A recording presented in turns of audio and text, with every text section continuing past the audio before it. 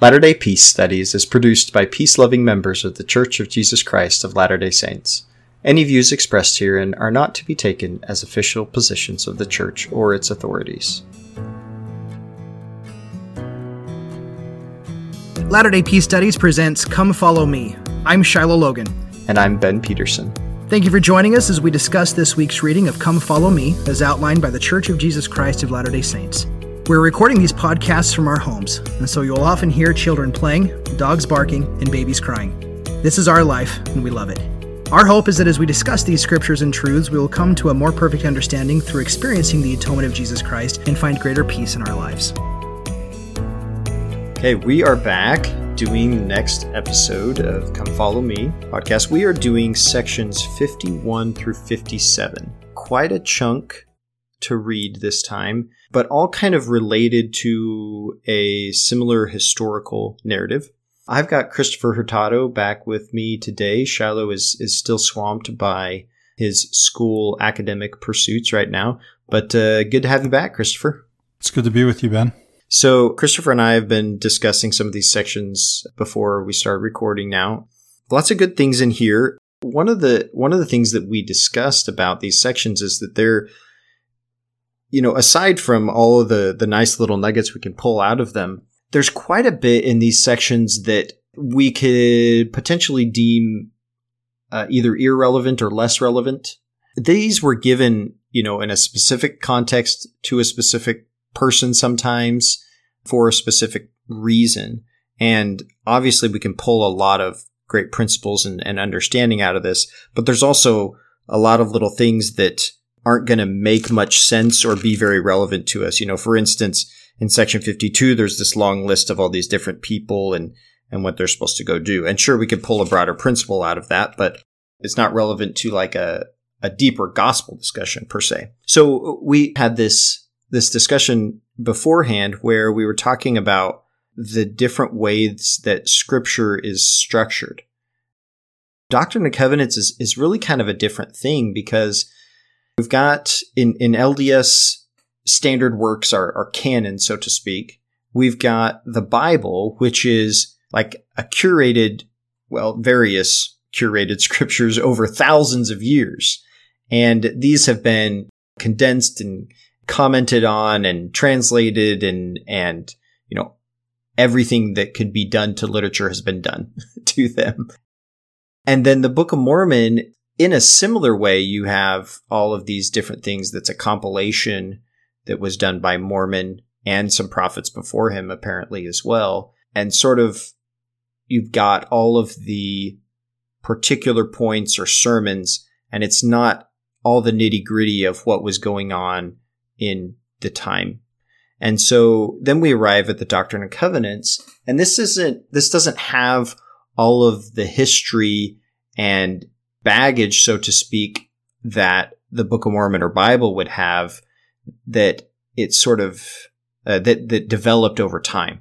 And they come out of this, they're sort of gleaned out of this 1,000-year-old or multi-thousand-year-old culture and society condensed into this scriptural account that we're given. Whereas the Doctrine and Covenants is actually almost all the sections happen within like a 10, 15-year period, which is a very short time period to get this many pages of scripture from. And so we actually get a lot more what we might call nitty-gritty detail from these scriptures than we're going to be familiar with in other things like the Bible or Book of Mormon. All that to say that, again, back to the point of it could be that there's a lot in these sections that we may not find particularly relevant. Did you have anything to add to that, Christopher, what I was talking about with those?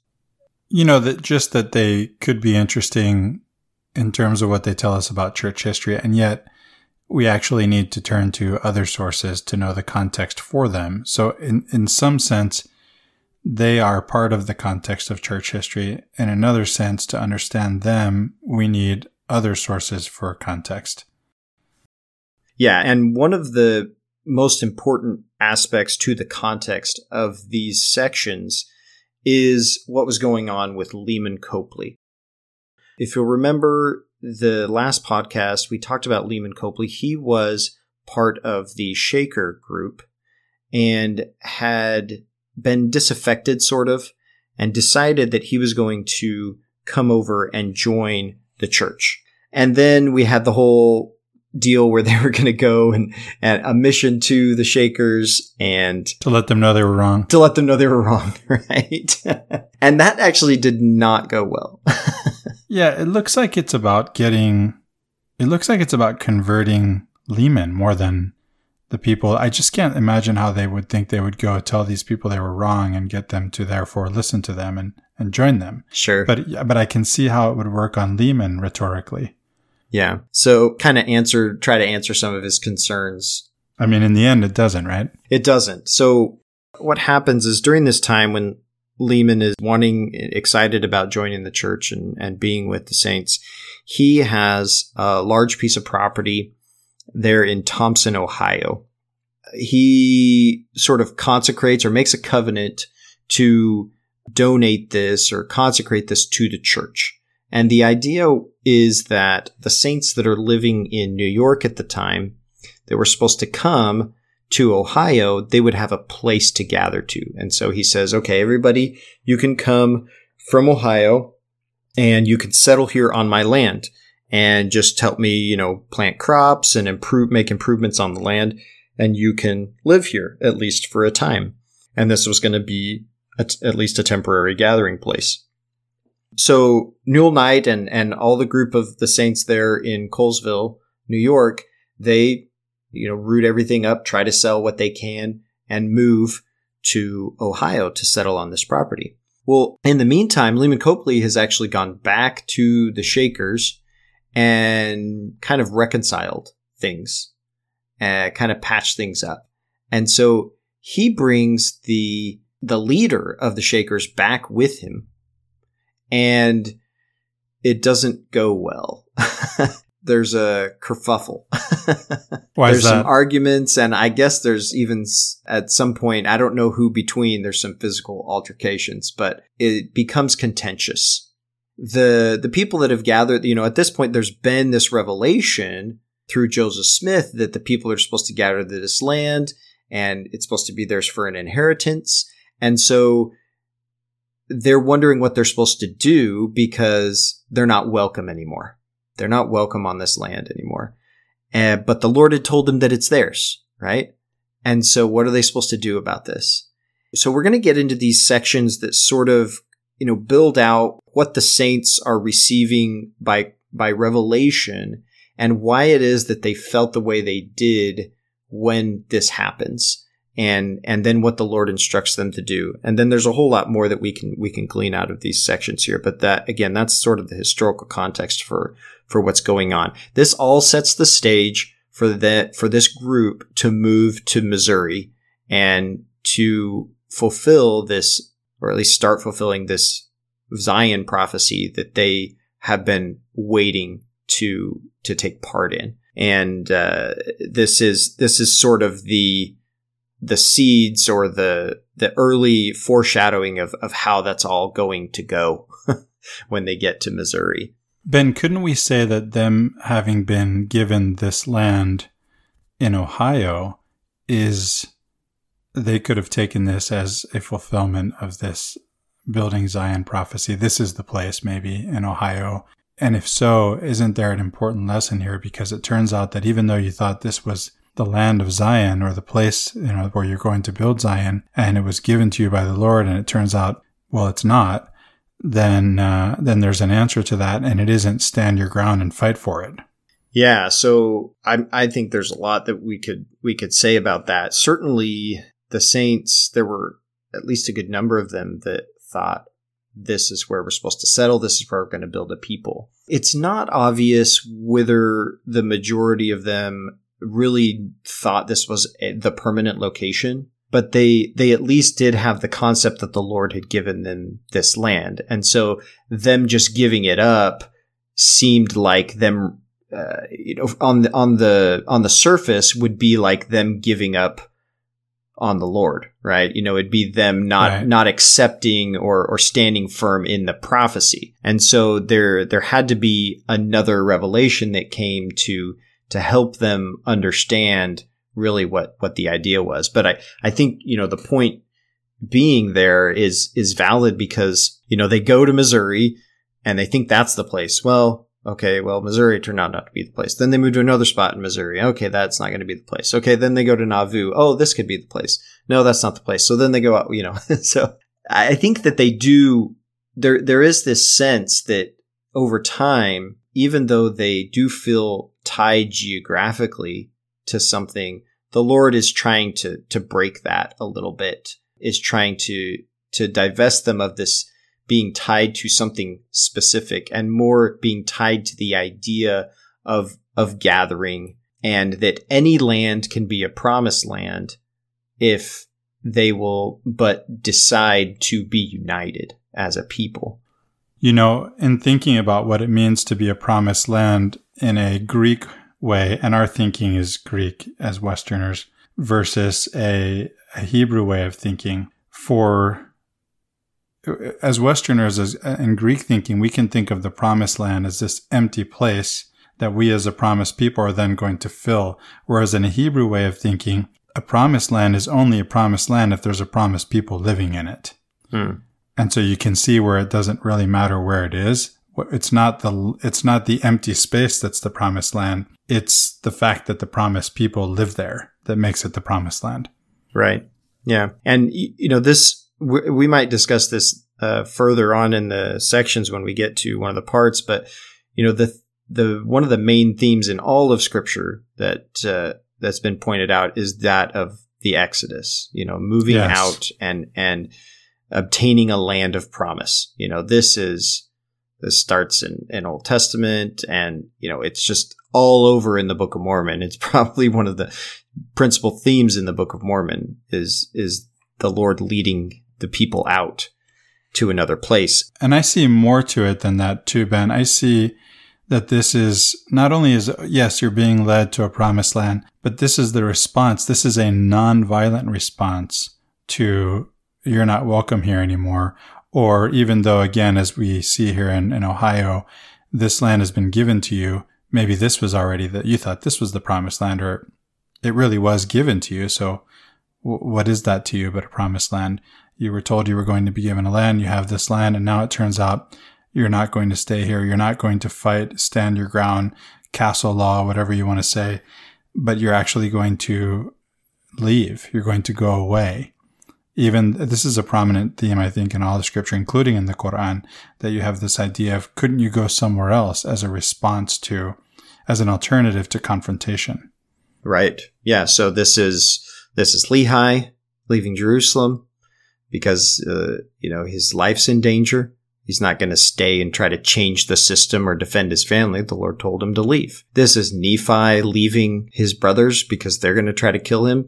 He's got the sword, right? He's probably a better swordsman. He could have defended himself, but the Lord tells him to leave.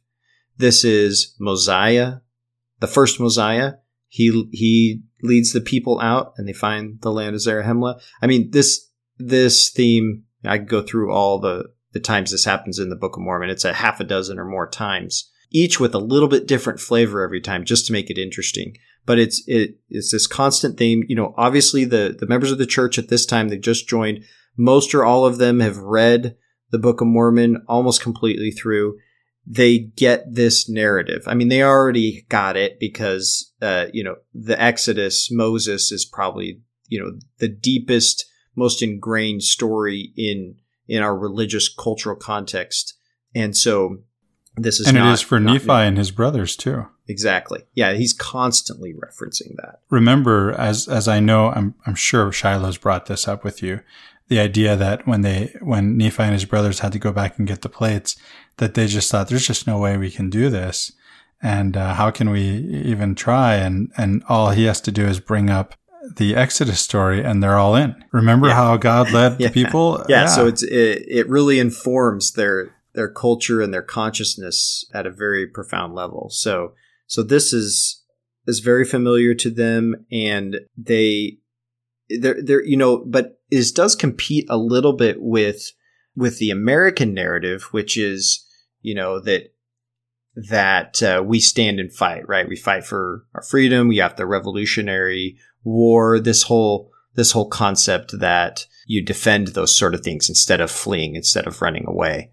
And the Lockean concept of sure. owning the land, of having property in the land by mixing your labor with it. Yeah. So to that point, as we get into this, we're going to see that the Lord deals with these people in a way that they don't quite understand at the moment. And we see that they don't understand it because later when they come to Missouri and then they're kicked out of Missouri, they've had enough, right? And they respond in a way that the Lord hasn't commanded them to. But we can jump into some of the discussion of the sections here. So section 51, a few of the things that stood out to me here, there's this odd phrase starting in verse 4 that I'm going to read through and get some of your thoughts on it as well, Christopher. It says, "And let my servant Edward Partridge, when he shall appoint a man his portion, give unto him a writing that shall secure unto him his portion. And he shall hold it, even this right and this inheritance in the church, until he transgresses and is not accounted worthy by the voice of the church, according to the laws and covenants of the church, to belong to the church. And if he shall transgress and is not accounted worthy to belong to the church, he shall not have power to claim that portion which he has consecrated unto the bishop for the poor and needy of my church. Therefore, he shall not retain the gift, but shall only have claim on that portion that is deeded unto him." Okay, so lots of kind of flowery language here, and we'll come back to that theme a little bit. It sounds like it's more like it's very legalistic language. Yeah, I was going to say that too. Yeah. It's very legalistic. It's very contractual. Yeah, and we have this idea of property here, which is very property as sacred, right? And so that's probably where this concept of, well, you don't just leave your property behind because it's sacred. And if you're abandoning your property, you're abandoning something that's sacred, right? I think that narrative and that idea is a very American concept, at least for these people at this time. Obviously, it permeates other cultures and stuff, particularly with land. But the other thing here that stood out to me was this phrase, "not accounted worthy by the voice of the church." This is interesting because we've discussed these concepts of worth and worthiness previously. And this seems to put it within the purview of the opinion of the church, whatever that is, and we can talk about that as well. Rather than a divine decree or revelation, this person isn't worthy, right? This is saying rather that the opinion or voice, quote unquote, of the church is what deems someone not worthy. Not that they aren't objectively worthy before the Lord, but that the church deems them not so. And this is kind of a different thing. You have the laws and covenants of the church, which were given in earlier sections, and then the members of the church are responsible to take those and judge according to those whether someone be quote unquote worthy. This just stands out to me because I think often in our discussions of worthiness, we take them in the context of some like moral, divine moral standard. Whereas this is actually referencing a vox populi community moral standard, not a divine moral standard. Did you have anything to add to that? Well, there is the caveat that it's according to the laws and covenants of the church, but again, who adjudicates? It's not God directly. It's actually men. And something else I see here, Ben, panning out a little bit. It looks like, so Edward Partridge is the bishop, and it looks like people are deeding property to the church and then having deeded back to them property according to their needs. And when I say property, we don't have to think of land. I was going to mention earlier when I said mixing our labor would give us property in land. This is how, in a Lockean sense, property is talked about. We think of land as property, or property being the same thing as land. But property is something that, according to Locke, is something that you have in the land. So you can have property in land, and you can have property in other kinds of material possessions, right? So here they're deeding property to the church, and they're being deeded back according to their need. And yet it sounds like if they would be excommunicated, right, if they would be found unworthy, and if they would not belong to the church anymore, that they would not be able to reclaim their property other than what has been reassigned to them from what they gave to the church. Yeah, what they currently have possession of that's already been deeded to them, they can take that with them. But anything that they've already given up to the church is for the use of the church and the other membership of the church. Yeah, that's what it appears to be as well. Is there a sense, Ben, today, do you think, in which we are, we're not deeding all our property to the church and getting something deeded back to us and putting ourselves in this position where we might then be pushed out of the church for whatever reason, whether we are worthy or unworthy, or, as you've pointed out, found worthy or unworthy according to the voice of the church, but where we are perhaps in this same position where we have something invested, right? Does that make sense? We have something invested in being in the church. And I'm not talking about our tithing money or our fast and, our fast offerings, that we should get that back if we're excommunicated or something like that. Although I can see somebody maybe thinking that way, feeling that way. It's like, hey, I put all this money in, why don't I get it back? But I'm wondering if there's some other sense in which we can be invested where it becomes really painful to be deemed unworthy by the voice of the church. Well, that's an interesting concept. I hadn't quite thought about that before, but I hadn't thought about it explicitly, but I actually have thought about that in a sense that, so much of, I say our, but I'm just going to say my identity is tied up with membership in the church and things ancillary to that. And there's a lot of reasons for that, but the main reason is, just my genetic heritage. So, I'm born into a family that have been members of the church for many generations. And so this identity is so tied in with that it's a very, what I have discovered is that when I am friends with someone that decides for one reason or another that they don't want to be part of the church anymore, it at least for a while was actually really painful to me because so much part of my experience and identity is part of that. I had been invested in that, as you say, that losing that common identity felt like I was losing a piece of that relationship to that person.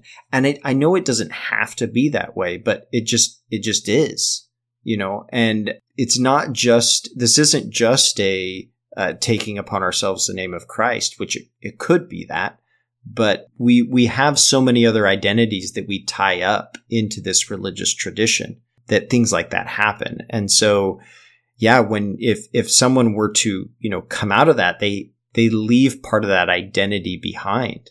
I can imagine that being the case. And I see, with a lot of friends that I've known that have decided to leave the church, that it is very painful for them to leave part of that identity behind. And it's a very difficult process for them to go through. And we often look on that, or at least I know I used to look on that in a very judgmental way. And now that I understand a lot of that more, I don't. And I understand it, not that they're, I don't see it as a betrayal. I think I did see that once that way, as a betrayal. And I don't see it that way anymore at all. I see, this person is trying to understand who they are. And part of that process that they're going through is that they're sorting through these identities. And if they choose to remove one of those identities as part of that process, I need to be understanding and sympathetic of that and realize that wasn't something they necessarily wanted. They didn't want to lose that identity. It's just as part of the process they're going through, they found it necessary in order to move into something else. And anyway, maybe I'm speaking a little too abstract there, but I definitely feel like I empathize with that a little more. I understand. I have compassion for the process and pain that can be part of that. Yeah. So if that can be painful, imagine then, going back to my question, how much more painful it might be if you didn't choose to divest yourself of that identity, but you were found unworthy and therefore you were excommunicated according to the voice of the church. Which, again, that what we're looking at here in this verse is, who's deciding this? Is it God who's saying you're unworthy? Or is it man who's saying you're unworthy? Yeah, and this seems to suggest that this is, again, voice of the church. So this isn't a revelation. This is a sort of a democratic council process, which is part of what we go through now. And the instruction, the policy is that revelation and inspiration is supposed to be part of the process. But, that doesn't mean that it always that doesn't mean that always happens. And so your mileage may vary, we say, right? Yeah. Results may vary.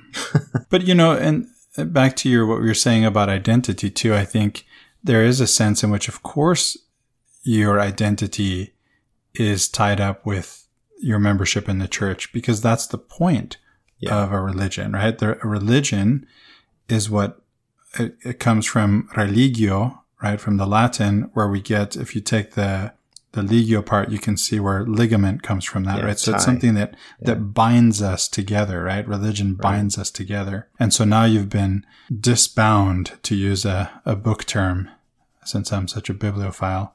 But so you can think of yourself as this signature that was part of a book, these pages that are now taken out of the book. And what are you now? Yeah.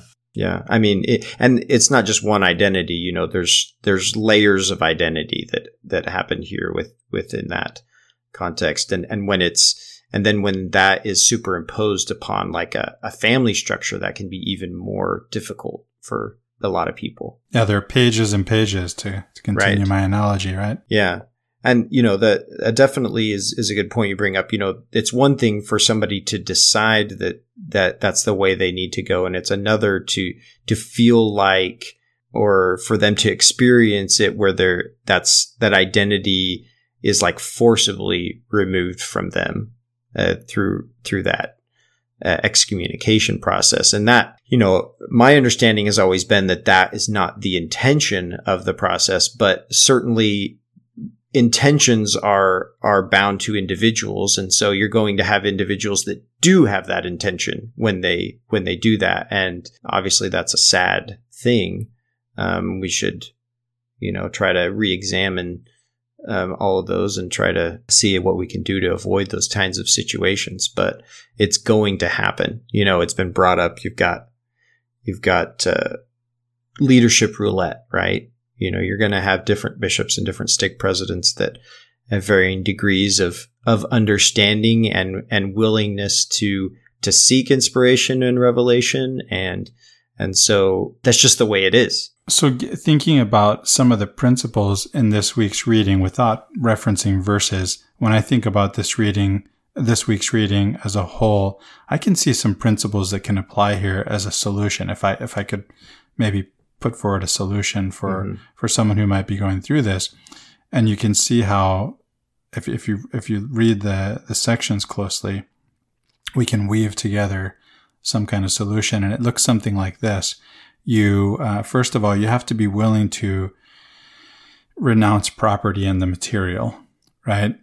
To give up what you would call your property, or what Locke would call your property in these material things, whether it be land or whatever. And in this, our context isn't even really the same. But the point is, it's of letting go, right? We talk about identity here. There's the principle of emptying ourselves, of divesting ourselves of our investment in certain, and not in our identity as members of the church, because that's the thing that we didn't want to lose, but in whatever we may have in terms of pride. It's emptying ourselves of pride, right? And being willing and able to humble ourselves and to trust that whatever we thought was promised to us here, it may not be that this is it, that it's still somewhere further ahead, right? And so you can see the possibility, at least, of a path opening up. When one door closes, another door opens. In some sense, an excommunication can be a mercy. It can be very painful, but it can be a mercy. It can be necessary. I think we're here hinting at times when maybe it isn't necessary, when maybe there's some kind of misunderstanding or some kind of miscommunication between the human and the divine. But either way, there is, if we trust in God, there's always a path back to God, whichever. And it seems, when I think about the feeling that you gave in talking about your friends and what they were going through, you get this sense, which is very familiar to us because we see it all around us in our fellow humans, of paths that just don't go in a straight line. There is that straight and narrow path, and that's a great standard to hold to. And yet sometimes we wander and we're lost and we have to find our way back. And ultimately, I believe Rumi, the 13th century Persian poet, Sufi poet, is right in saying that there are as many paths to God as there are people on earth. And we should be able to trust, we can trust in God, and knowing that He will find a way to bring us back to Him, one way or the other. Yeah. We're all that one lost sheep. Sometimes we might like to think ourselves as one of the 99, but we're not. We're not. None of us really? are. Me too. None of us are. We're all the one. And, that's a beautiful image. You know why? Because I immediately find myself, if I'm the one, then I immediately find myself wrapped in the safety of the Savior's arms. And that's such a beautiful image and such a beautiful feeling. Moving on in this section here, one of the things that we discussed beforehand that stood out to me, and I thought you had some good insight on this, was this last verse 20 of section 51. It says, "Verily I say unto you, I am Jesus Christ, who cometh quickly." And that's a very common phrase there, but then he adds this little thing, this kind of it's a new phrase for us, at least here in the Doctrine and Covenants. "In an hour you think not, even so, amen." And one of the reasons I think this is an interesting addition is because we've had all this, I come quickly, I come quickly, I come quickly. And 30 some odd times. Yeah. Ostensibly the understanding is, okay, he's coming next week or, very soon. I think that if you told the average saint, it's in 200 years, he won't still have come, they would be like, I don't know. No, there's no way. It's definitely happening like really soon. Okay. No way 200 years is going by. And so I think adding this in here, in an hour you think not, kind of throws it up in the air a little bit. Like you didn't understand what I meant by that. And I think that does give a little bit of weight to the way that we have framed that phrase there. I come quickly.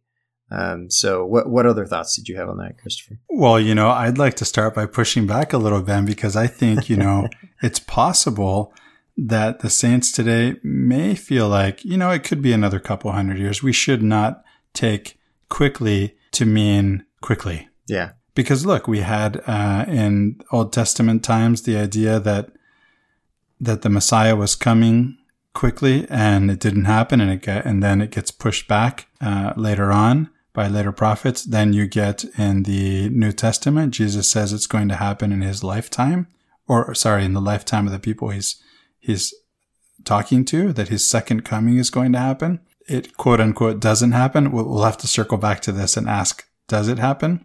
Does it not happen? And so the early church fathers push it back. And then the early saints certainly thought it was going to happen pretty quick, like as you say, next week, quote unquote. And it doesn't happen. And now, I don't know. I think if we asked Joe Latter-day Saint, they might say, yeah, it could be another couple hundred years, but we don't know. The thing is that we don't know. And that's where this second part comes in, right? In an hour, you think not. So it could happen at any time. And yet, who knows when it's going to happen? Only God knows, right? This is what we're told. Only God knows. And so we talked about this a little bit last time, right, Ben? In saying that, well, there's several tacks we can take here. On the one hand, does the Lord come quickly right after he dies, right?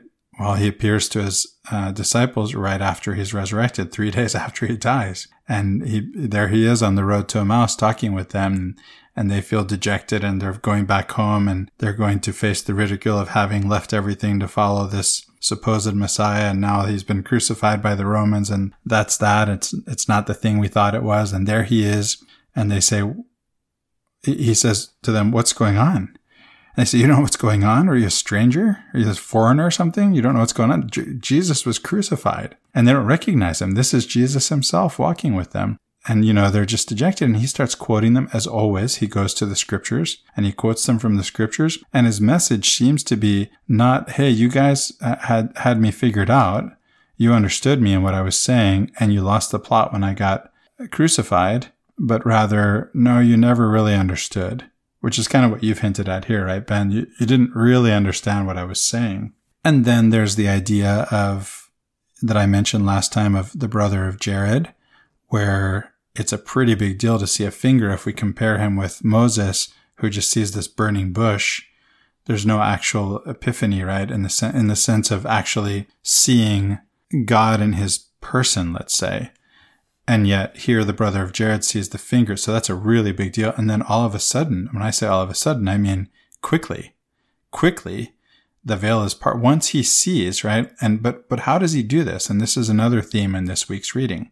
The brother of Jared purifies himself. He purifies his heart. He does an alchemical work in purifying his heart such that he can see the Lord, such that he can have a beatific vision, such that he polishes his own heart so that it reflects that imago Dei, that image of God that is in him, that is already in him, but that, again, that mirror needs to be polished, right? It's not clean and it doesn't reflect accurately who and what we are as made in the image of God. And so once he has done this work, which we can see it really does look like alchemical work with the stones that where he takes those, and brings them into a crucible, and there's sort of this solvit coagula operation where he dissolves them and they become something new, right? As Christ is always talking about a new creature, a new world, a new heaven, a new earth. Yeah. And so he puts himself in a position where where the Lord can come quickly to him. So that can happen to any one of us individually as we do the work that's necessary, which doesn't mean that we can earn it in any sense, but that we have to prepare ourselves, that we have to be seeking him in earnest. And then when? Well, there's more than one way that I can read in an hour. You think not. It could be, okay, it's not at the end of the world like you thought it was. And another way to read it, to put it the other way around, is the end isn't what you think it is, right? And then, of course, there's the usual interpretation of you don't know when the end is. Right. There are different ways we can read this. Yeah, and I like that it changes it up, because what it does is it makes you rethink it. And I think that's the idea. It kind of goes with the theme of repentance that we've been talking about, seeing God in a new way. And so you get this familiar phrase, but then a little thing is thrown in that makes you think, okay, what does he really mean by that? Then you can sort of meditate and ponder on that. And I think that's the point. That's the idea, is to really think about that and examine it. So what is it? What relevance does this have right now in this time and place for my existence? So I like that's thrown in there, because it makes us re-examine in that phrase rather than just pass over it. Yeah, I like your approach. I think one of the things that we can do that yields a lot of that can potentially yield a lot of insight in our scripture study is to stop knowing so much and ask questions, right? And actually think about what could this mean? How else could this be read? Right? We have our standard interpretation, and even even if there's an interpretation that is given to us, there's the question is, do we accept it unthinkingly, or do we actually think through the interpretation that is given to us, such that we can, in some sense, own it, and then to realize that there are layers of interpretation, that there are ways to read the scriptures, that there's more than one way to read any given verse. Right? That there's the that there's the moral reading, that there's the allegorical reading, that there's the literal reading. Listeners can refer to the famous letter of Dante. At least it's said to have been written by Dante to Can Grande della Scala, whose name is just the coolest, right? Because it means big dog of the step or big dog of the ladder or something, and that deals with these levels of interpretation. And that can be helpful. As you were talking about that, it brought to mind the concept we have talked about before, Shiloh and I have talked about before, about when you're first coming into an understanding of your relationship with God and the character of God, the scriptures often represented it as a cloud, right? So it's this literally this nebulous thing that's not defined. We know it's there and it's something, but it's obscured in some way. And we can't quite define it. And this goes to Brother of Jared. This goes to, lots of different scriptural accounts as this idea of this cloud. And as we come into a greater understanding of God, that cloud sort of starts to solidify, or we start seeing a finger, right? And we start seeing a little more defined about who God is. But I love how, just as soon as that happens, a lot of times we're thrown back into the cloud realm again. And there's this ebb and flow, so to speak, of this, you and Riley talked about it. It's sort of faith and doubt, so to speak, right? This passing back and forth between a defined and an undefined God. And it's not, you're not stationary with that. One of the analogies I like with it is actually a spiral. And so you seem like you're going in a circle, but you're actually ever ascending. Yeah, I like that. So from a certain perspective, if you turn that spiral on its side, it just looks like you're going in a circle. But when you look at it from a different perspective, you actually are coming to newer and higher understandings each time that you pass through this process. And you refer to it as an alchemical thing, but I just like that idea there that as we allow our ideas that we have sort of previously formed and solidified to then become nebulous again, so to speak, and let us pass into a little bit of doubt and let go of some of these things. Then we actually pass into that chaos and then can come back into the order, bringing something new and fresh and more profound and more precise with us. And that is just, to me, one of the great lessons or themes of spiritual understanding, spiritual experience is that process there. Yeah, I think you're referring to the Latter-day Contemplation episode on contemplating doubt, right? Yeah. Where we cover, because if you have faith, doubt, as Leslie Hazelton put it in her excellent TED Talk, is essential to faith. If we don't have any doubt, then we don't have faith. We have knowledge, or at least we think we do. Remember, as a philosopher, I can give you a definition of knowledge, which is a correspondence to reality. So you can think you know something and be wrong. Right. And so that's the thing we have to be open to. Maybe the thing that I think I know, maybe I don't really know. Yeah. And so if we're willing to contemplate doubt and to allow that as a possibility, then that can open up new understanding for us. And that seems a little bit scary maybe. But just remember, when it comes to spiritual growth, as you pointed out in the beautiful image of the spiral, it really takes faith, and it really takes letting go. Right? It takes trusting, it takes taking that step into the darkness and trusting that the light will appear, and then walking toward that light. It's a dance. Yeah.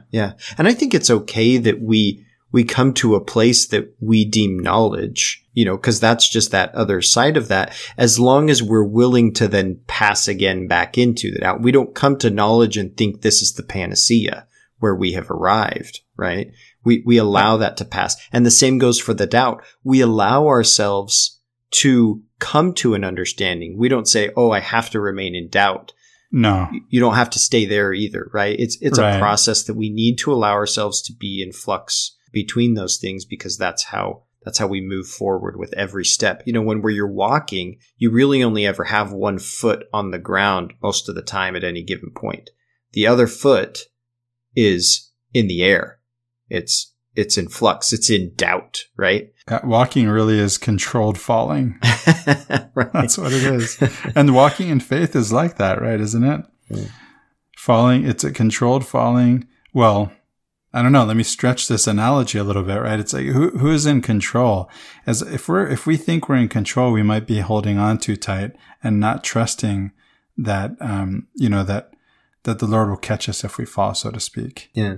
Which is not to make one of these appeals to the kind of blind faith that you hear about in some of these stories of these youth camps where you are supposed to fall backwards without knowing if someone's going to catch you. I mean, that's not God standing beside you, okay? That's a youth leader. Yeah, this is turning into a contemplation podcast. I like it, Christopher. So, as long as that's okay. Yeah, that's fine. We can talk about whatever we want. All right. But we'll move on with section 52 here. I want to make a brief mention of a name. There's tons of names all over in these sections. And for the most part, I don't think I'm going to make much mention of many of the names. If people want to look them up, they can. I'm kind of here for more of the revelation type principles. But there is a name that I want to bring up. Go ahead. One thing about that before you go into this particular name, you shared with me a source I was unaware of. There are many sources that we can turn to right. in terms of church history to get a better understanding of the context. Of course, we have the section headings. There are church histories. There's the one written by B.H. Roberts. There is the one that was recently published by the church that I think is still coming out in parts, right? Yes. And there's this other Saints, right? And then there's this other source that you told me about that I didn't know about that I think is worth mentioning for listeners who might not know about it. Yeah. So in the Gospel Library app on your phone, and it's going to be on the church's website as well, there is a section called Revelations in Context. And this is a specific companion to the Doctrine and Covenants, where almost every single section of the Doctrine and Covenants, there's going to be some exceptions, belong to one of these Revelations in Context, which is basically a short historical primer on what is happening in the context of this revelation. What question was asked sometimes is the topic of that, or what was going on, what characters were involved, why was this revelation received, what context was it received in, so that, we're not just given this thing without understanding how it connects to, where its roots are. So the Revelations in Context kind of gives us the roots of the revelation, what it grew out of. And I think that really, it's really valuable for all of the sections, some more than others. Some of the sections you can kind of gather what you need necessary, and get a good amount out of it. Other sections make absolutely no sense without that. And so it would be a really important thing, I think, for people to look at when they're reading through the Doctrine and Covenants. We don't have anything like that for the Book of Mormon because we just got the Book of Mormon. We don't know the historical context of it at all. It is what it is. If the history is not written in there, we just don't have it. And here with the Doctrine and Covenants, we have all this metadata around these sections that we have to pull in order to really understand what's going on. Yeah, you told me I could think of it as an expanded section header, right? Something like that. Yeah, now, exactly. What you hadn't told me was that it gives, at least sometimes you said, the question that's being answered. I would say for folks, I think that takes some of the fun out of studying your scriptures. I encourage, readers, to think about what question is being asked that led to the answer that they're reading before they go read the answer. Yes. Yeah, I think that could be almost a universal prompt before you approach the scriptures. You could say, okay, what question brought this about? I think that trains, so to speak, that might not be the right word, but I'm going to use it. That sort of trains us to be asking questions in order to prompt our own personal revelation that we can be seeking for. I relate to that by way of analogy as a philosopher, to the idea that, if there's a revelation, it's because there was a question. And by analogy, if a philosopher has put pen to paper, it's because there was a question. Mm-hmm. And when it comes to the philosophers, the answers may not be all that useful. You may find that they don't jive with revelation, that they are incorrect, that they're not helpful, but the questions are always good. And the questions are the same questions that the scriptures answer. They're questions of, what we call the big questions, right, in life. Yeah. Yeah. And there's so much, I think, that could be discussed there with questions and answers. And I think it might be left for another time, but I should just say that we often are much more, much too interested in answers to a fault. Yes. And we're not balanced enough on our interest in questions. Yeah, that reminds me of another resource for readers, and it's from a philosopher. It's from James Faulkner, who's a philosopher at BYU. Mm-hmm. He wrote the book. You've seen these books, maybe the Book of Mormon Made Easier, or the Doctrine and Covenants Made Easier. He has a book called The Doctrine and Covenants Made Harder. Yeah, which is full of questions. I've heard of that. Yeah. It's a good book. And actually, I think you can download a free PDF of it. It's certainly available, in book form. Yeah, I've heard of that. So the name I want to bring up out of section 52 is John Murdoch. So he's mentioned in verse 8 of section 52. There's a whole part of Revelations in context just on John Murdoch. And I'll give you, I'll kind of go over a little bit of his history. I may tell some of it wrong, but it won't mess up the story.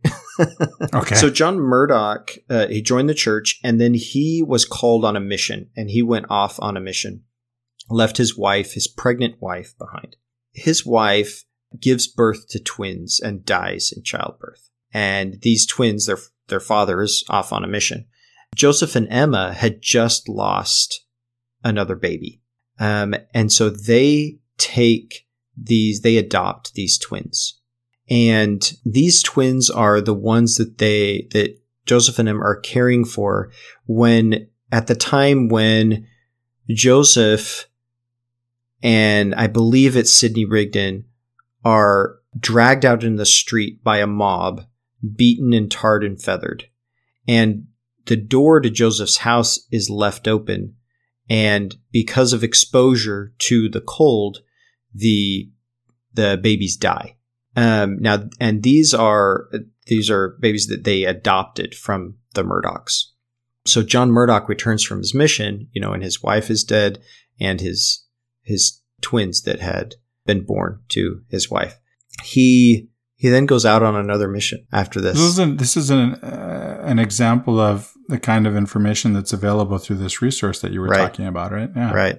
Yeah. So there's more. I think there's actually more about John Murdoch in a later section. But anyway, you when you get stories like this, I think it kind of like tears down that wall of you being able to separate yourselves from these characters and say, man, these people really, they weren't just walking all over the United States having fun with this religious group. Like, they were going through horrible, awful trials while trying to become part of this new religious movement.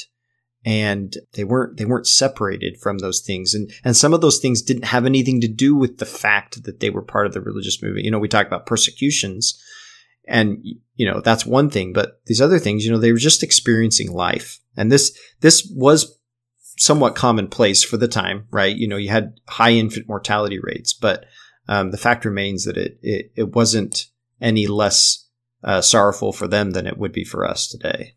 Yeah, and well, the high infant mortality rate answers what happened to Murdoch's wife question, but then what happened to the children is about persecution. Yeah, right. So there's a little bit of both in this story. Yeah, there's a little bit of both, exactly. Story. Then as section 52 progresses, we get to this block of verses about 14 through 19 that goes on this topic of avoiding deception. And it kind of gives us what it calls a pattern of avoiding deception. And this is interesting. I had to sort of think over this for a little while to really understand what it is that it's getting at its core here. I'm going to read through some of this here. Satan is abroad in the land, and he goeth forth deceiving the nations. Wherefore, he that prayeth, whose spirit is contrite, the same is accepted of me, if he obey mine ordinances. He that speaketh, whose spirit is contrite, whose language is meek, and edifieth, the same is of God, if he obey mine ordinances. So, we'll stop there and discuss a little bit. We have this idea that as long as any given person is obeying the ordinances and they are speaking in a humble, contrite way, then they are accepted of the Lord, it says. There's no reason to believe that they are under any evil influence, right? You can judge them as being of God, as of having a heart in the right place, so to speak, if they are doing these things in this way and obeying the ordinances. But really the main question for me is what does it mean to obey mine ordinances? What does it mean to obey the ordinances? And this word ordinances, we could look it up in the 1828 Webster Dictionary to know what it meant like in the time and context. But here for the saints and even for us today, this is referencing specific ceremonies and rituals that they had. And at this time, I believe we're only talking about 3 particular things. In an earlier verse, it talks about being ordained to the office of an elder. So there's that same ordained order. And then we also have baptism and laying on of hands for the gift of the Holy Ghost. So baptism of fire, baptism of water, baptism of fire, and then priesthood ordination. So these are the basic ordinances that the people are going through at this time. And what these do is they sort of they're marked at the baptism is the entry ordinance to define a person as belonging to the church, as a member of the church. And then these other ordinances are things that push them along further into membership, so to speak, right?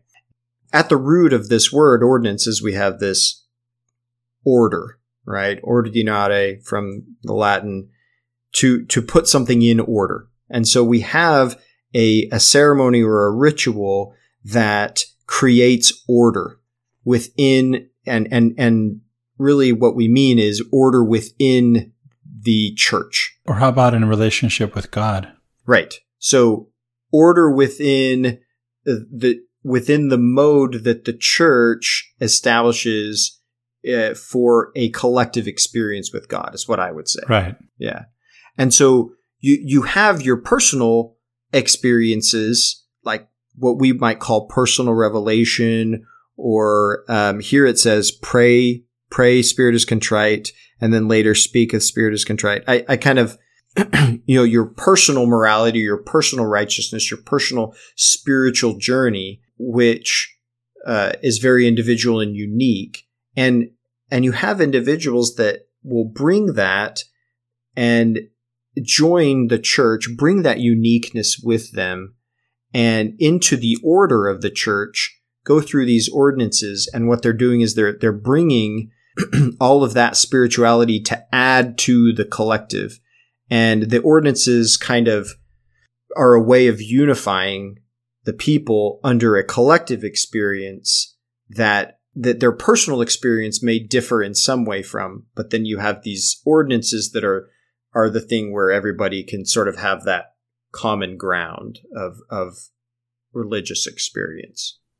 And that's important to have that structure, and yet it's easy to see how it can be misunderstood, such that in coming under that collective mode, right, that you would somehow have to give up your individuality, or that there would have to be uniformity or unity. Yeah, or that it would somehow dampen or take away from that other part of you, that other part, personal. Right? Yeah. So there's what Riley and I talked about in an episode in Latter-day Contemplation on the esoteric and the exoteric. There is, of course, the covenant path. We're talking about ordinances here nowadays. We think in terms of the covenant path. And so there are these outer expressions that are an essential part of that collective experience. And yet and that brings a unity, but it doesn't imply necessarily uniformity because there's still the esoteric, the individual, the individual experiential relationship with God. Yeah. And I think that is what this is talking about here. We, in earlier sections, we have similar patterns here where he's talking is like, we've got this whole new religious movement. We got all these spiritual gifts. And how do we make sure that we keep them in a box? Yeah. Because coming out of the Great Awakening here, you've got just all these different religions springing up all over the place, even restoration themed. Again, all these spiritual gifts, people with all these new ideas. This is a people trying to experience their religious freedom in America. A little bit of historical context here is, the Constitution guaranteed religious freedom, like in a national context, but actually individual states still had state religions. They had state churches up until even into the 1830s. Some of the states had state churches, sponsored churches. And so this is, a lot of this that's going on is these people, experiencing this religious freedom. And so then you have this religious institution that comes along that's trying to exist within that religious freedom structure, but then also create more order out of it, right? And so it's this order that's trying to emerge from the chaos. And but maintain a little bit of that chaos, right? You say the 1930s. I think 1960s, you still couldn't be. Well, maybe you could be Catholic, but you couldn't be Catholic and president. That was an issue, right? Yeah. So even there's this Protestant nature to being an American. Yeah, most of the state churches were. I'd have to look back at the exact dates, but I believe the 1830s. Was where kind of the last state churches were kind of done away with or went their way. So it was at this time when that was kind of, that Pandora's box was being opened up to all of this. So it's an interesting dynamic that they had to deal with. And again, many people have pointed this out, but Joseph Smith's ability to create a community, a cohesive community behind this idea, either speaks to his true divine nature, calling as a prophet, or just his sheer religious genius, take your pick on that. Yeah. Did you have anything else to add on that? Well, he has to find a way. There always has to be a way in some sense in constructing orthodoxy to define who or what is in and who or what is out. Yeah. And so we saw at the beginning of this discussion, right, we have Lehman Copley, who wants to be in, but as we discussed in last week's episode, he has to then give up certain beliefs that are going to be said to be false. And, they go and they preach that these ideas are wrong and that this is the right idea. And ultimately he doesn't accept that revelation himself. I don't know whether anybody else. Do you know, Ben? Did anybody else from his community come over? No. My understanding is that the Shakers just rejected it wholesale, at least at that time. No, of course, we saw what happened to them since they didn't believe in having children. They didn't believe in marrying, and presumably within their context, their 19th century context, they also didn't believe in having children outside of marriage as the alternative, certainly not as a religious alternative. Yeah, right. Yeah, so they weren't able to persist in that way. They weren't able to win enough converts over time to persist in that way, I guess.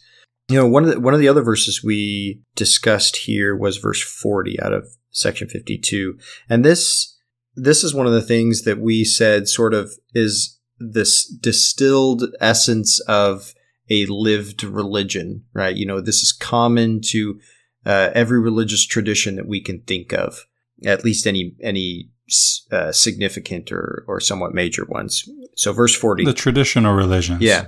And remember in all things the poor and the needy, the sick and the afflicted.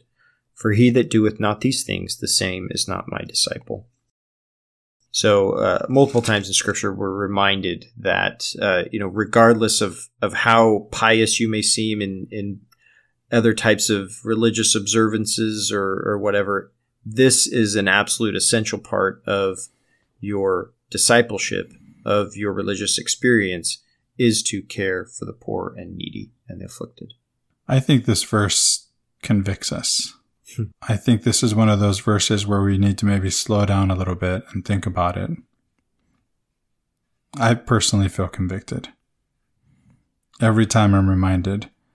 And there are plenty of reminders in the Scriptures. And as with so many other verses where we think we know what it means, it's easy to gloss over these verses without really thinking deeply about what they mean, period, and or what they mean to us personally and how we should respond. What is the call? What is the invitation? The invitation to us personally, and how should we respond to it? So it's worth pausing there. Yeah, the word remember really hits me there because we often remember is used usually in our language, I'd say more than 90% of the time, to evoke like a mental exercise of memory. The actual, etymology of the word is bringing something back that once was a part of it. And so a member, right, is a part of a greater whole of something. And to remember something is to take that part that was supposed to be part of it and put it back in place. Yeah, this is something that we've talked about. Riley and I have talked about, maybe you and Shiloh too, when it comes to the sacrament, right? Yes. That remembering is actually, if part of the sacrament is actually to tear the body of Christ, mm-hmm. and then to remember it means to, as we partake of it as a community of Christ, as the body of Christ, as the temple of the Lord, that body that in the New Testament is said, your body is a temple, or the you is actually plural, not singular, then the Christ becomes remembered, comes back together again in us. And this makes me, it takes me all the way back to the Old Testament where, the ancient Israelites are making these idols while Moses is up talking to God after his experience with the burning bush, as I mentioned last episode. And they just want to make an image of God, and God looks like he's looking for a body. He's looking for that body that is us, that he wants us to show what it looks like, what God looks like. And so what does God look like? This verse, right? And remember in all things the poor and the needy, the sick and the afflicted. For he that doth not these things, the same is not my disciple.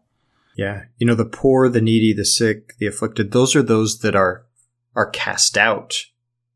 Maybe not physically cast out, but cast out by their circumstances. We even have this scenario with Alma and preaching to the Zoramites, those poor that are cast out. Remembering them is going out, finding that one, and bringing them back to the 99, right? You're bringing them back to be a member. You're remembering them. They're in some sense incomplete without us. And that means that we are incomplete without them. Right. We talk about that in the context of Work for the Dead, but it's really the same concept. Yes, we need each other. Yeah. If ye are not one, ye are not mine, says the Lord. Yeah. At the end of this section here, verse 42, and thus, even as I have said, if ye are faithful, ye shall assemble yourselves together to rejoice upon the land of Missouri, which is the land of your inheritance, which is now the land of your enemies.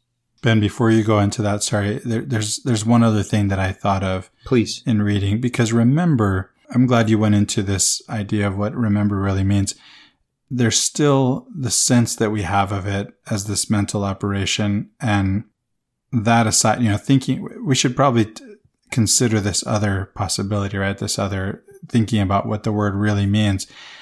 And yet, regardless of how you think about it, how many times are we told in the Scriptures to remember?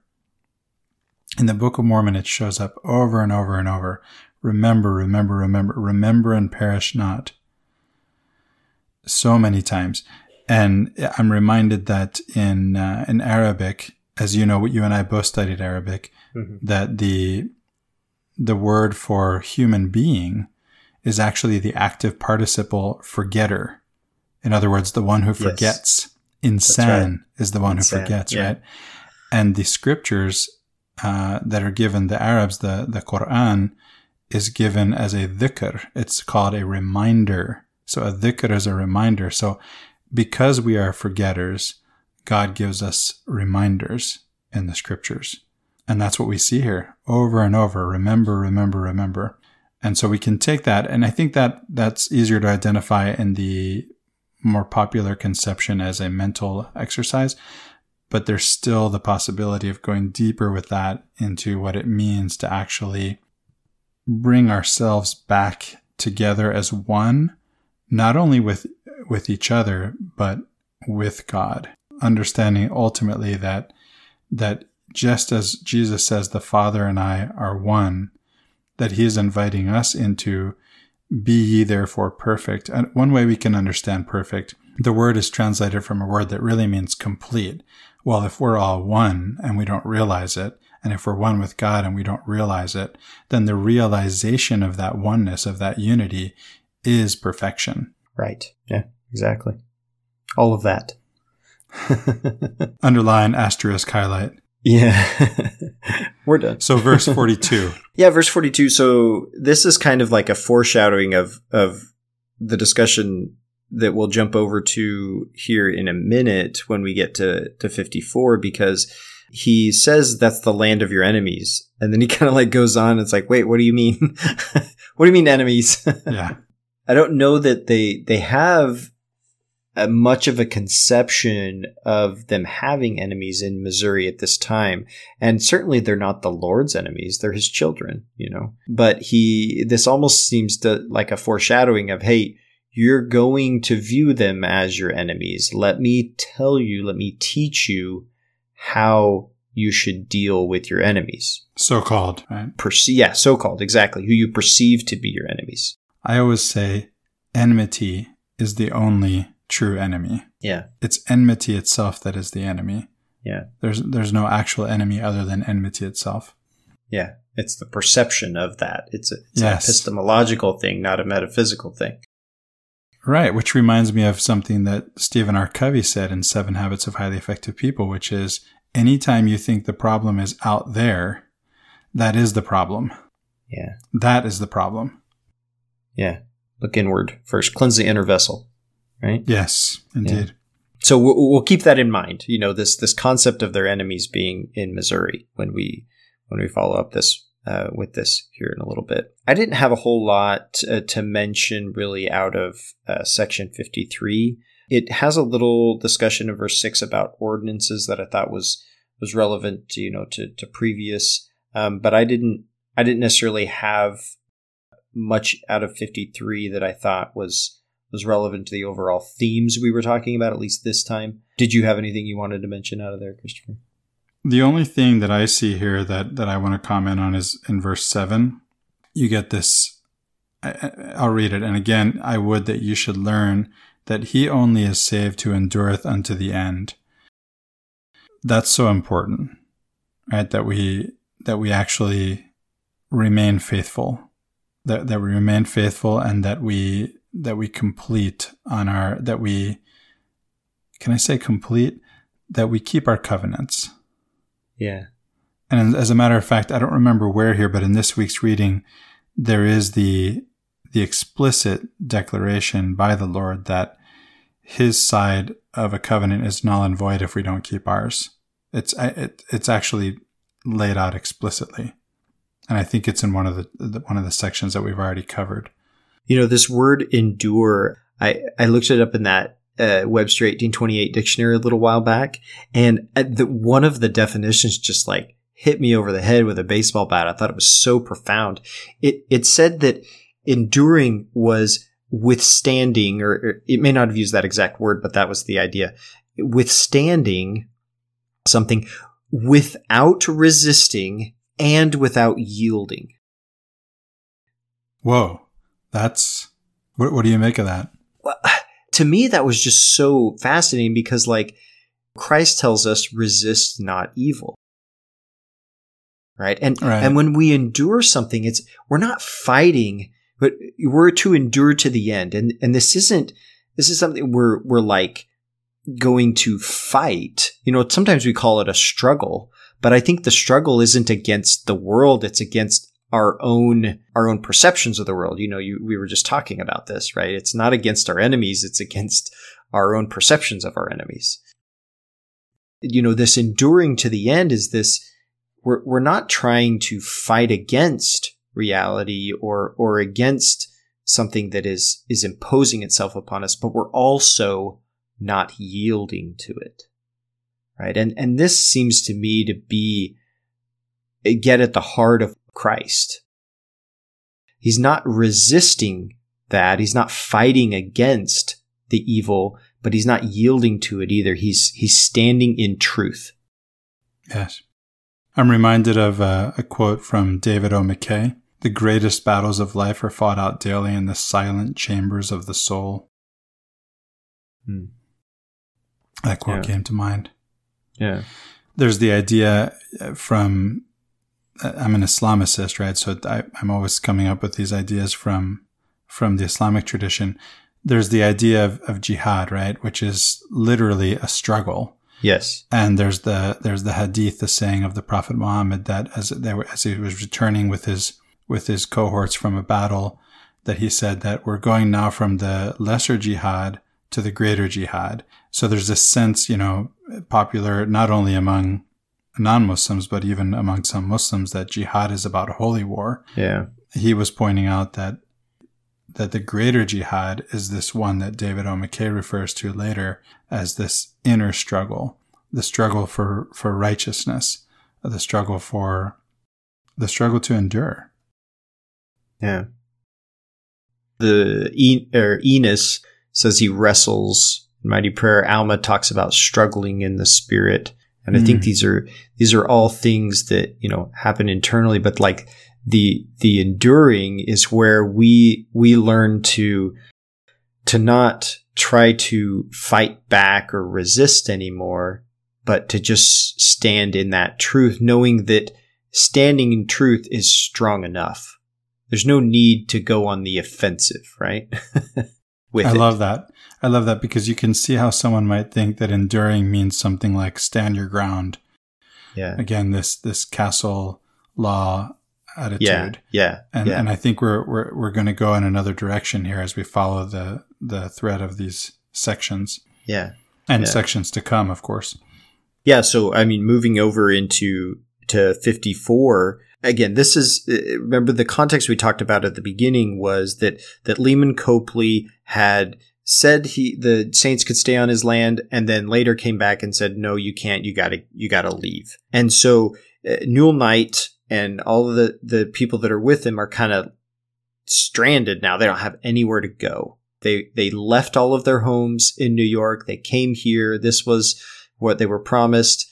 This is where they were going to stay. Now they're being told they have to leave. And, the question I think could come up in their minds like, well, this is our property. It was, the Lord gave it to us, so to speak. It was given to us by covenant. Revelation said it's ours. So it's ours. You need to fight for it, right? That might have come up in their mind. Yeah. And they might think of that as enduring, right?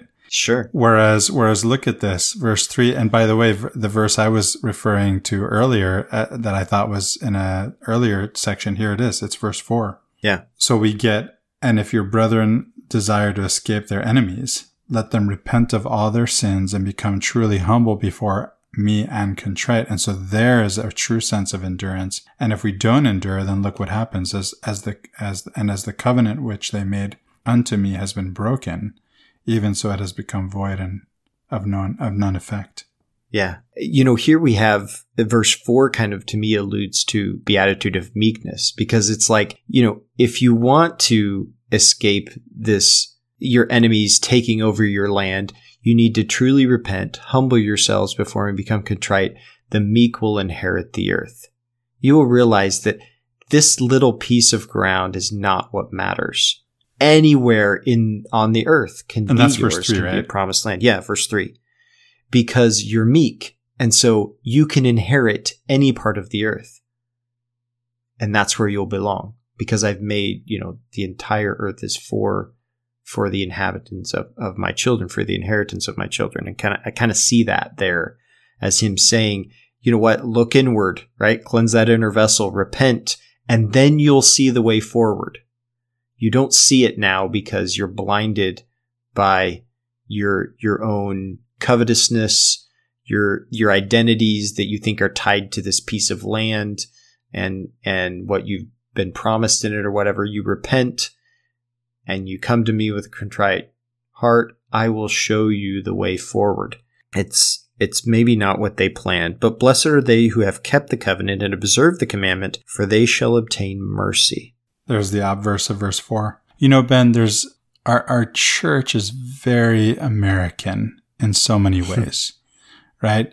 But I didn't join the church in America, at least not in North America. I was in South America when I joined the church. And I have the experience of growing up bicultural, having been born in the United States, spent my first 8 years here, my next 8 years in South America. And beyond that, of having traveled extensively on, I think, 5 continents, North America, South America, Europe, in the North Africa, and Southwest Asia,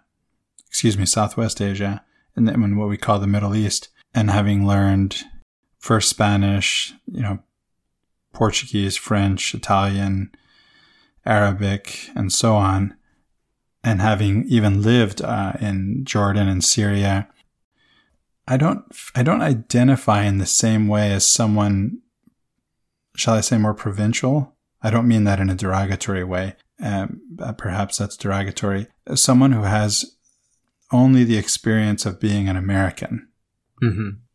And so I don't identify with any one place, not America or any other place, in the way that someone who only has the experience of America or any given one place does. And so I actually feel like, to testify to what you've said, and I know Shiloh's talked about this, and I think you and Shiloh have talked about this, he and I have talked about it, I belong anywhere. Right. In some sense, I've already inherited the whole earth. Now, of course, I have not been everywhere, and so I might feel out of place in some places where I haven't been there. I don't know the place. I don't know the language. But as I've made the effort, as I've traveled, as I've lived abroad, as I've studied and learned languages, I find more and more that I belong anywhere.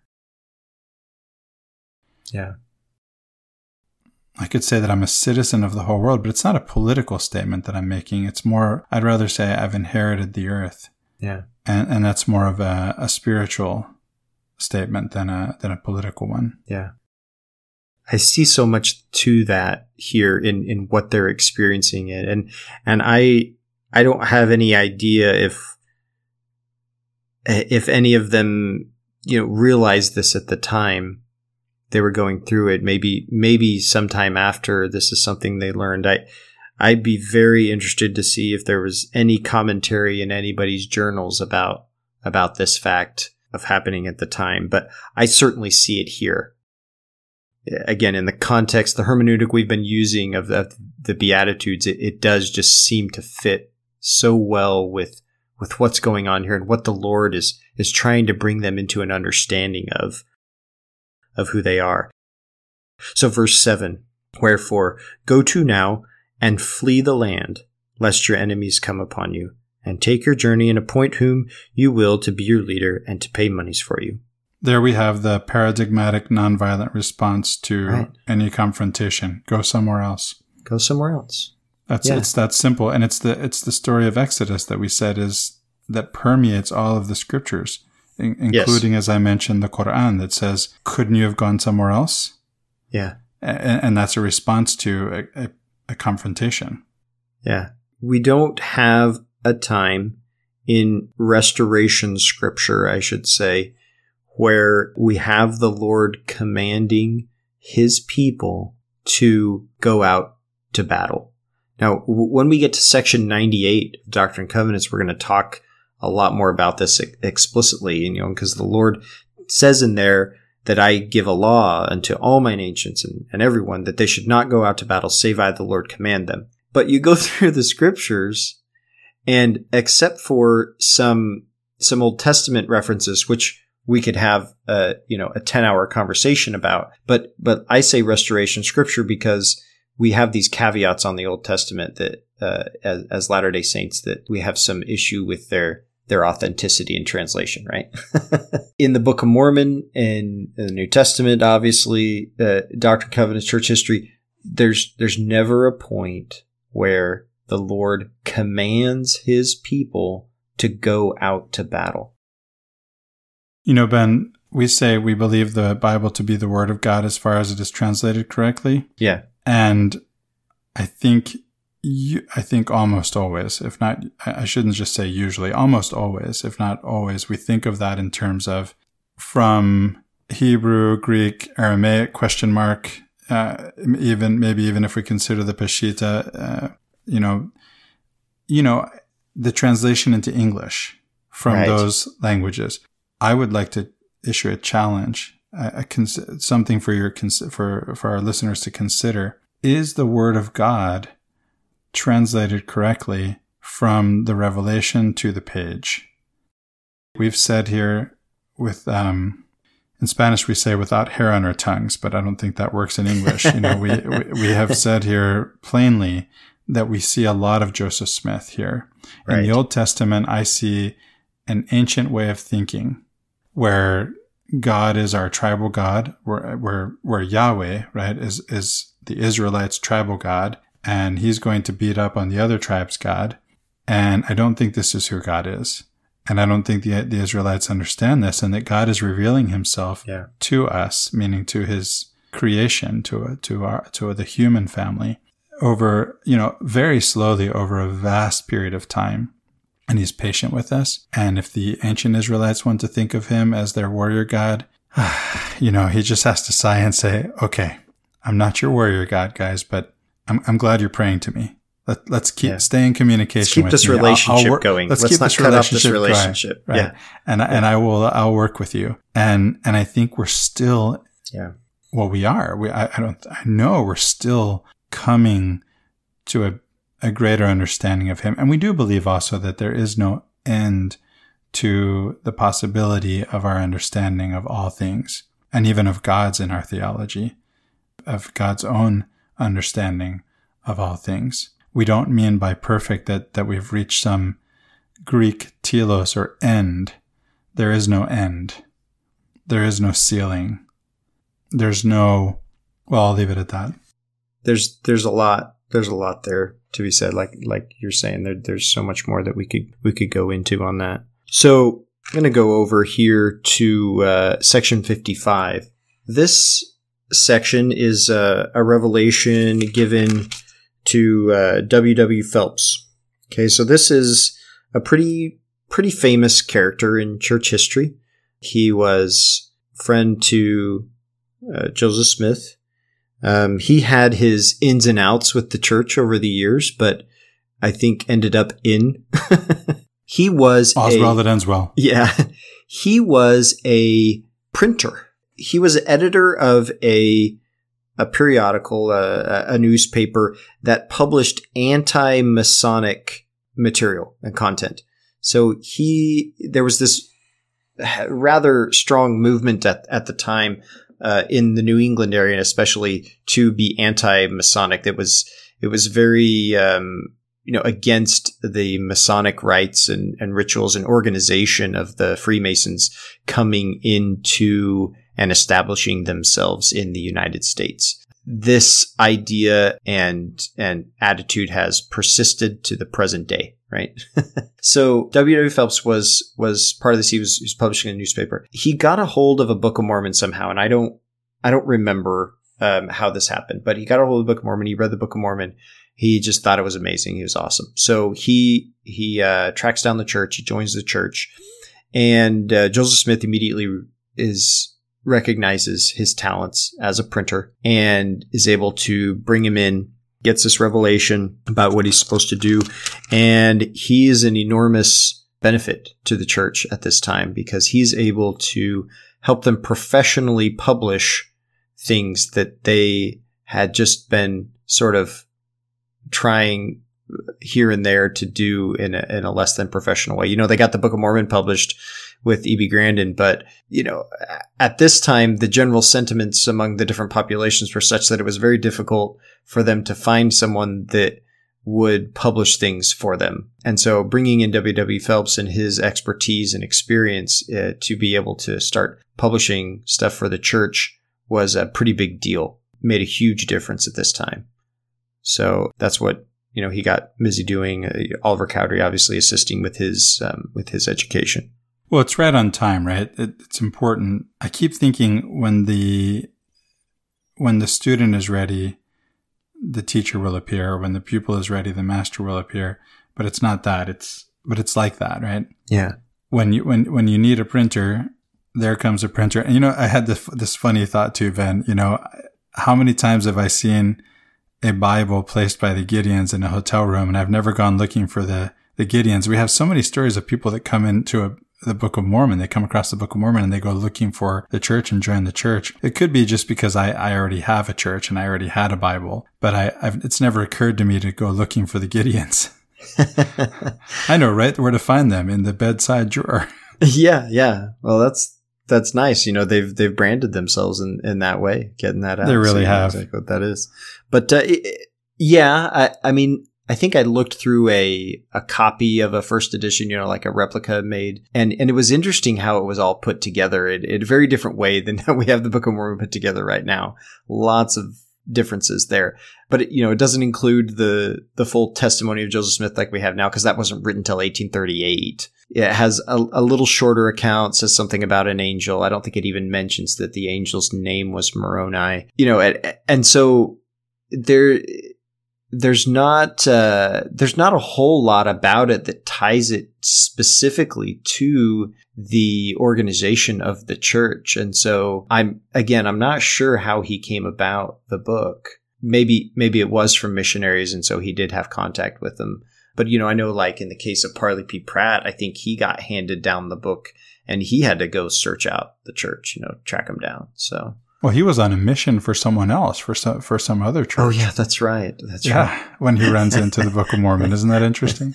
Yeah, that's right. And that ends up being a course change for him. So section 56, there's several things we discussed in here, but the stuff that stood out to me most was actually towards the end. And I liked verse 18. This is, again, a lot of beatitude language on the theme here. But blessed are the poor who are pure in heart, whose hearts are broken, and whose spirits are contrite, for they shall see the kingdom of God, coming in power and great glory unto their deliverance, for the fatness of the earth shall be theirs.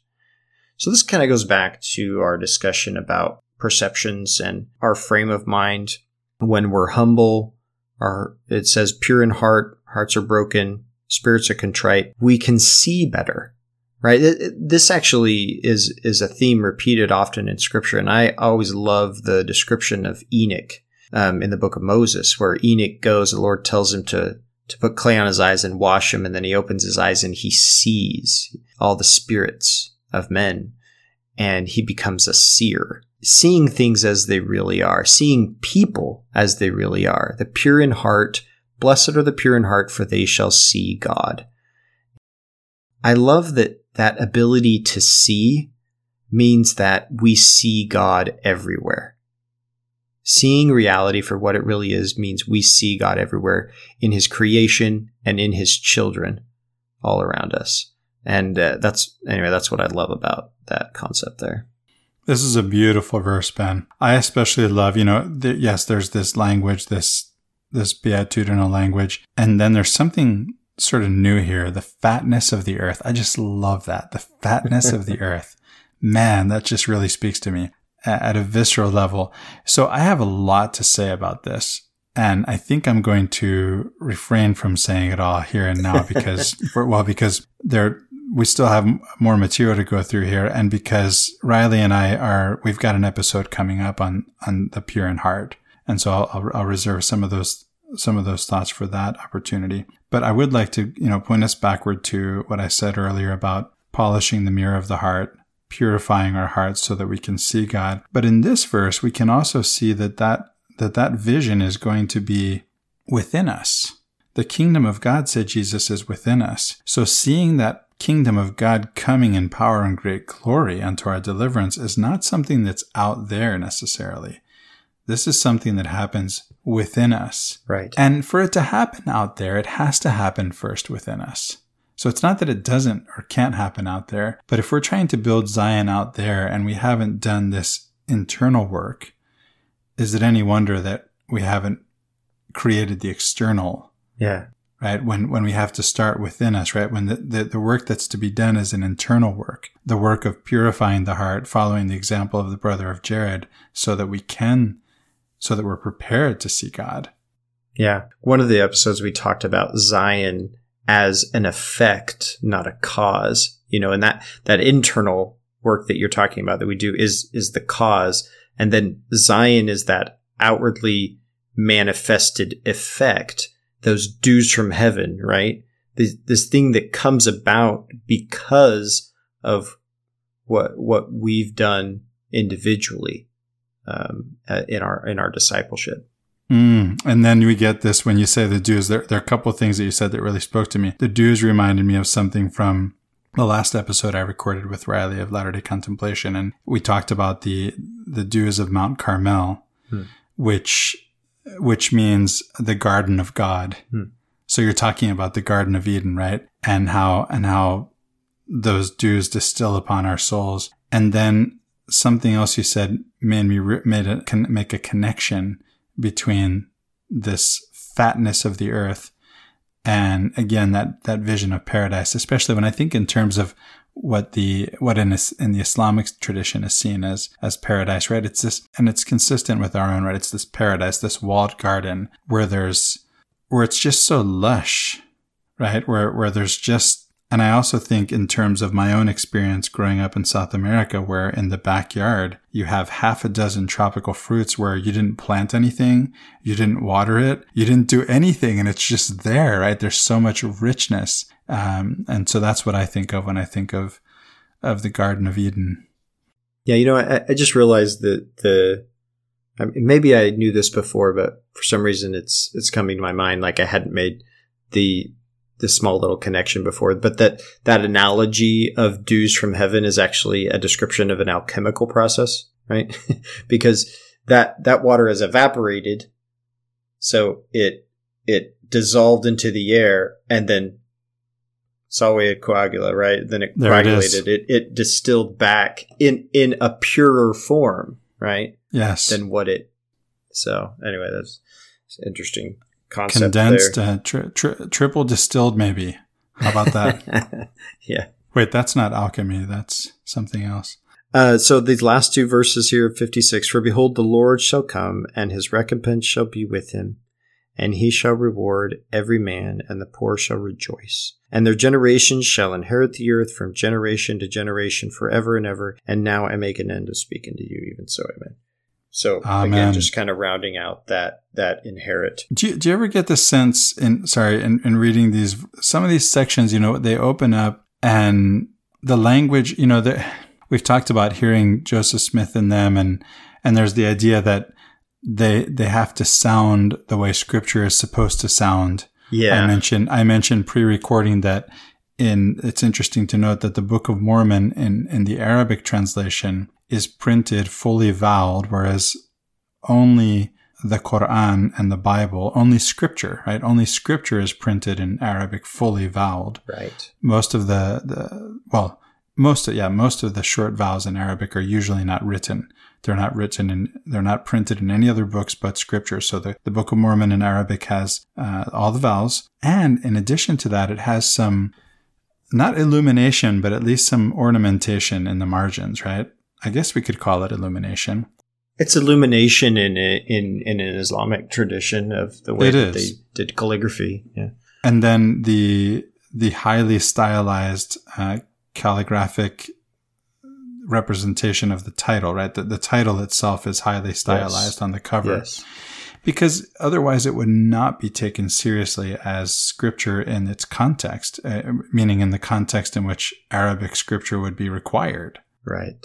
And so there's that, you get some of these verses, opening some of these sections that are just these, the expression that keeps coming to my mind is over the top. But coming down to the end of these sections, a lot of times what you get is this language that is just, it's so gilded. It is. It's just, it's so expansive and inclusive, and it's just beautiful language. Yeah. So it's very, King James, and this is because that's the scripture that Joseph Smith knows, and a lot of the people that are there with him experiencing, that's what scripture is to them. Right. And so that's the language of scripture. And so when they hear that, it sort of turns on their scripture ears, so to speak. So it makes sense that it would be that way. And actually the Doctrine and Covenants, I think, is a little more King James-ish than maybe even the Book of Mormon, because here we have just revelations coming from Joseph Smith himself, as opposed to Book of Mormon being something that akin to a translation. We don't know exactly what happened with the Book of Mormon, but it comes from something else. And so it comes out of a language that isn't wholly Joseph Smith. Now there is some Joseph Smithness to it, but the King James is, I think, a little more apparent in the Doctrine and Covenants, I would say, than the Book of Mormon even.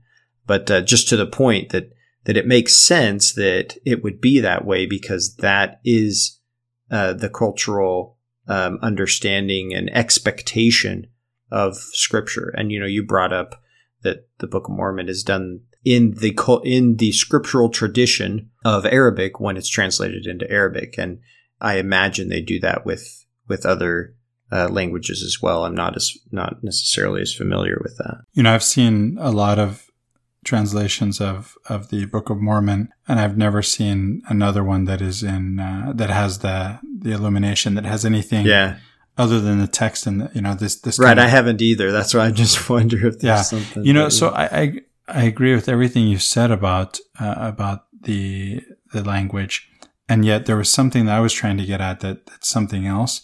And that is, and I could be wrong about sort of the beginning of the chapter and the end of, or the section and the end of the section. Maybe it's more that maybe it's not at the beginning versus the end, but maybe it's more that there are these ebbs and flows. There are some times where the language really lands, and in other times where it just seems over the top. And these last verses here in this section are just beautiful. Yeah. Yeah. No, I agree with that. Sometimes they do flow really well with that, and other times they do seem awkward. Yeah. Awkward might be the right word. So, section 57, this is a revelation about the place of Zion. So this is the big one, right? This is the revelation that tells him where Zion is going to be. So if you thought it was Ohio on, what's his name's land? I forgot his name. Yeah. Lehman Copley. Yeah. Yeah. And the interesting thing about this one is this is still widely considered to be authoritative as Zion, right? So we look at this in the Latter-day Saint tradition as, even though the saints moved on to Nauvoo and even though they moved on to Utah, Zion is actually still in Missouri. Is it? This is a doctrine that has developed. Yeah, well, it's stuck around specifically because of this section. And so the idea that, so maybe the idea that Zion is the people and that, it does exist as a Utah, is an idea, but there was always that latent, we're going to go back to Missouri one day, right?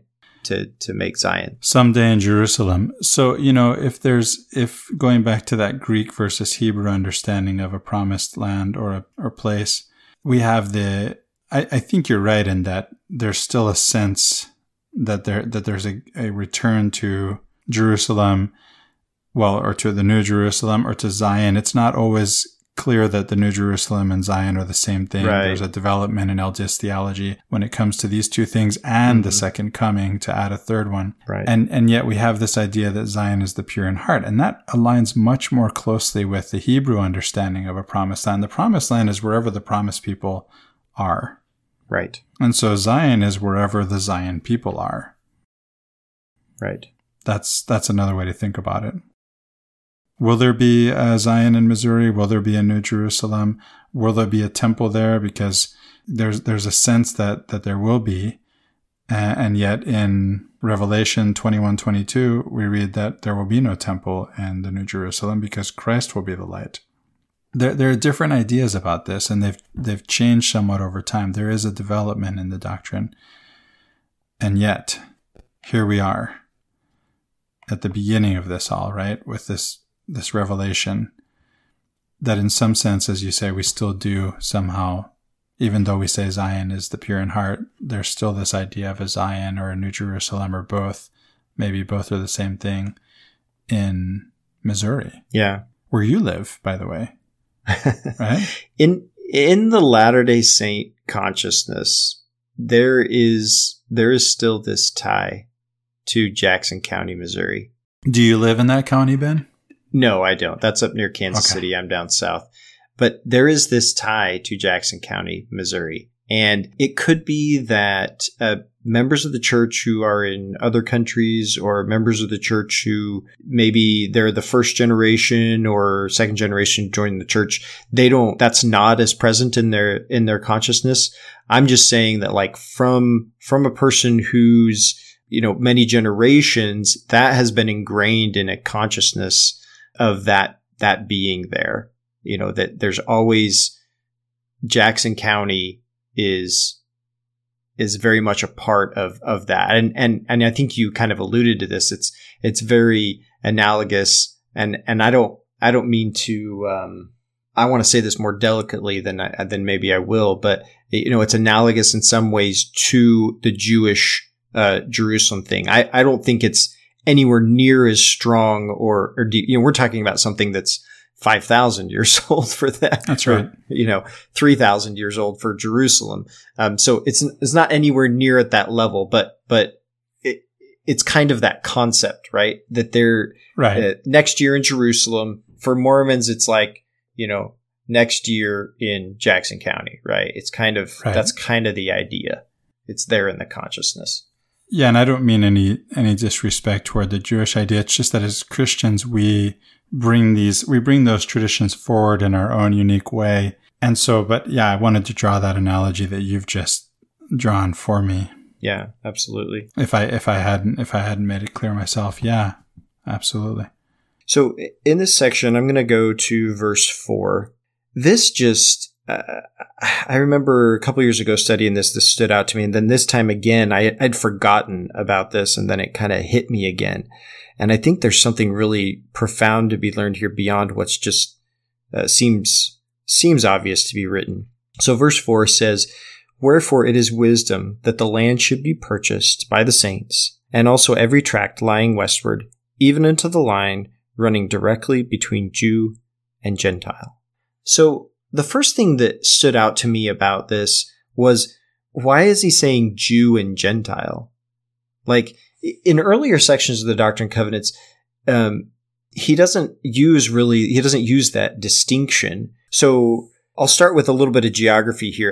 In 1831, basically the westernmost boundary of the United States is the west border of Missouri.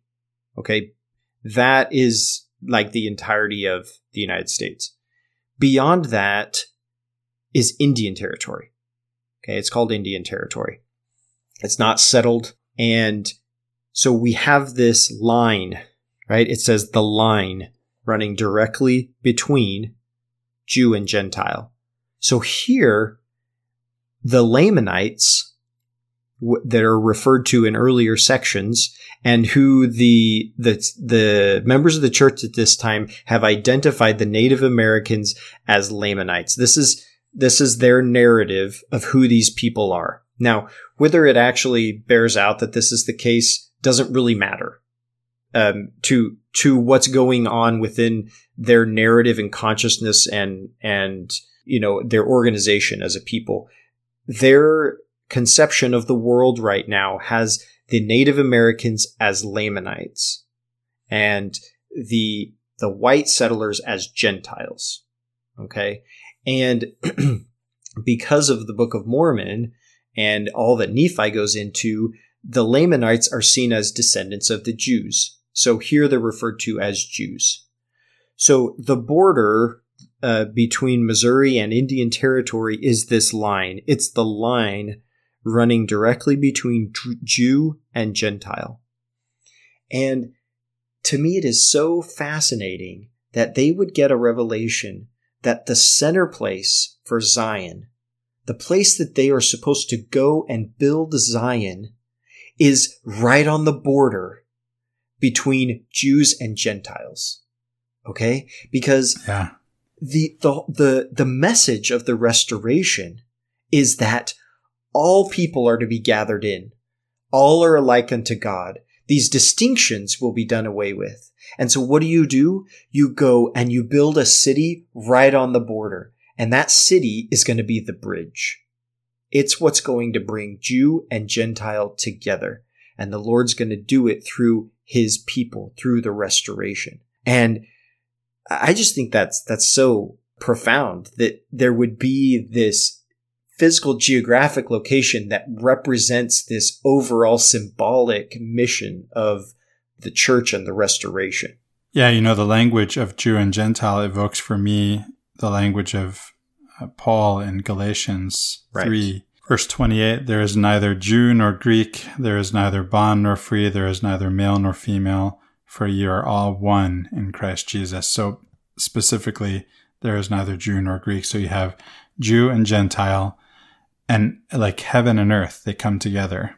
Like in what in alchemical terms is the hierogamy, the sacred marriage of heaven and earth, where opposites are conjoined in what is called the mystery of conjunction, the mysterium conjunctionis. This idea that I keep going back to, that we have to conjoin all the pairs of opposites. Riley and I just got finished recording an episode where we discussed mercy and justice and how those two can be collapsed into one. And we know that the cherubim and the flaming sword are placed at the threshold of the Garden of Eden, where we are welcome back, where we are to partake of the fruit of the tree of life, which is the love of God, which again is the Son of God, as seen by the Eastern Orthodox Christians. They saw the cross as directly related to the tree in the garden, that Jesus is on the tree, on the cross, on the tree. It's one and the same thing. You have the love of God on the tree in the dream of Lehi. For God so loved the world that he gave his only begotten Son. That's the love of God. And so if we're welcomed back into the garden, what are the cherubim and the flaming sword there for? And the answer is not to keep us out, but to make sure that before we can go in, we have to check our duality at the threshold, right? They're guarding a higher order from a lower order. And that lower order is one of duality. And that higher order is one where those pairs of opposites are conjoined, where there are no Lamanites or Nephites, where there are no Jews nor Gentiles, or Greeks or Gentiles, or Jews or Gentiles, etc. I as you were talking about that, I was thinking about this eternal concept that we keep bringing up in other contexts of chaos and order, and how symbolically that unsettled territory, the Indian Territory, is sort of the chaos, right? This is the unknown. It was just explored by Lewis and Clark, but it's not been, incorporated into the new order of the expansion westward. And so it's kind of a yin and yang type of thing, right? You have on the right side this order, on the left side sort of this chaos, but then within the order there's this chaos going on, because you've got this wickedness of the people, and the Lord has brought out. You have this wickedness among the order, but then the Lord has restored his church and brought out his people, and he's bringing them to that border of this chaotic. Anyway, there seems to be so much there that this is just history, but the symbolism that really overlays all of this is really fascinating. Yeah, the yin and yang reference is very much apropos. It fits nicely. I hadn't ever considered that before until you were talking about that, and it kind of that idea fit in there. Just geographically, it's interesting as well. Yeah, it is. I don't know that I have a whole lot more to say about Section 57. I think I'm satisfied with what I expressed there. And that's the last section, and I have nothing to add. Okay. It's been a great discussion, Ben. Yeah, absolutely, Christopher. I really appreciate you joining me and discussing these things. If anybody listening has input, some additional thoughts or insights that they'd like to share with us, please do. Appreciate you listening, and look forward to next week. But for now, I'm Ben Peterson. And I'm Christopher Hurtado. Thanks.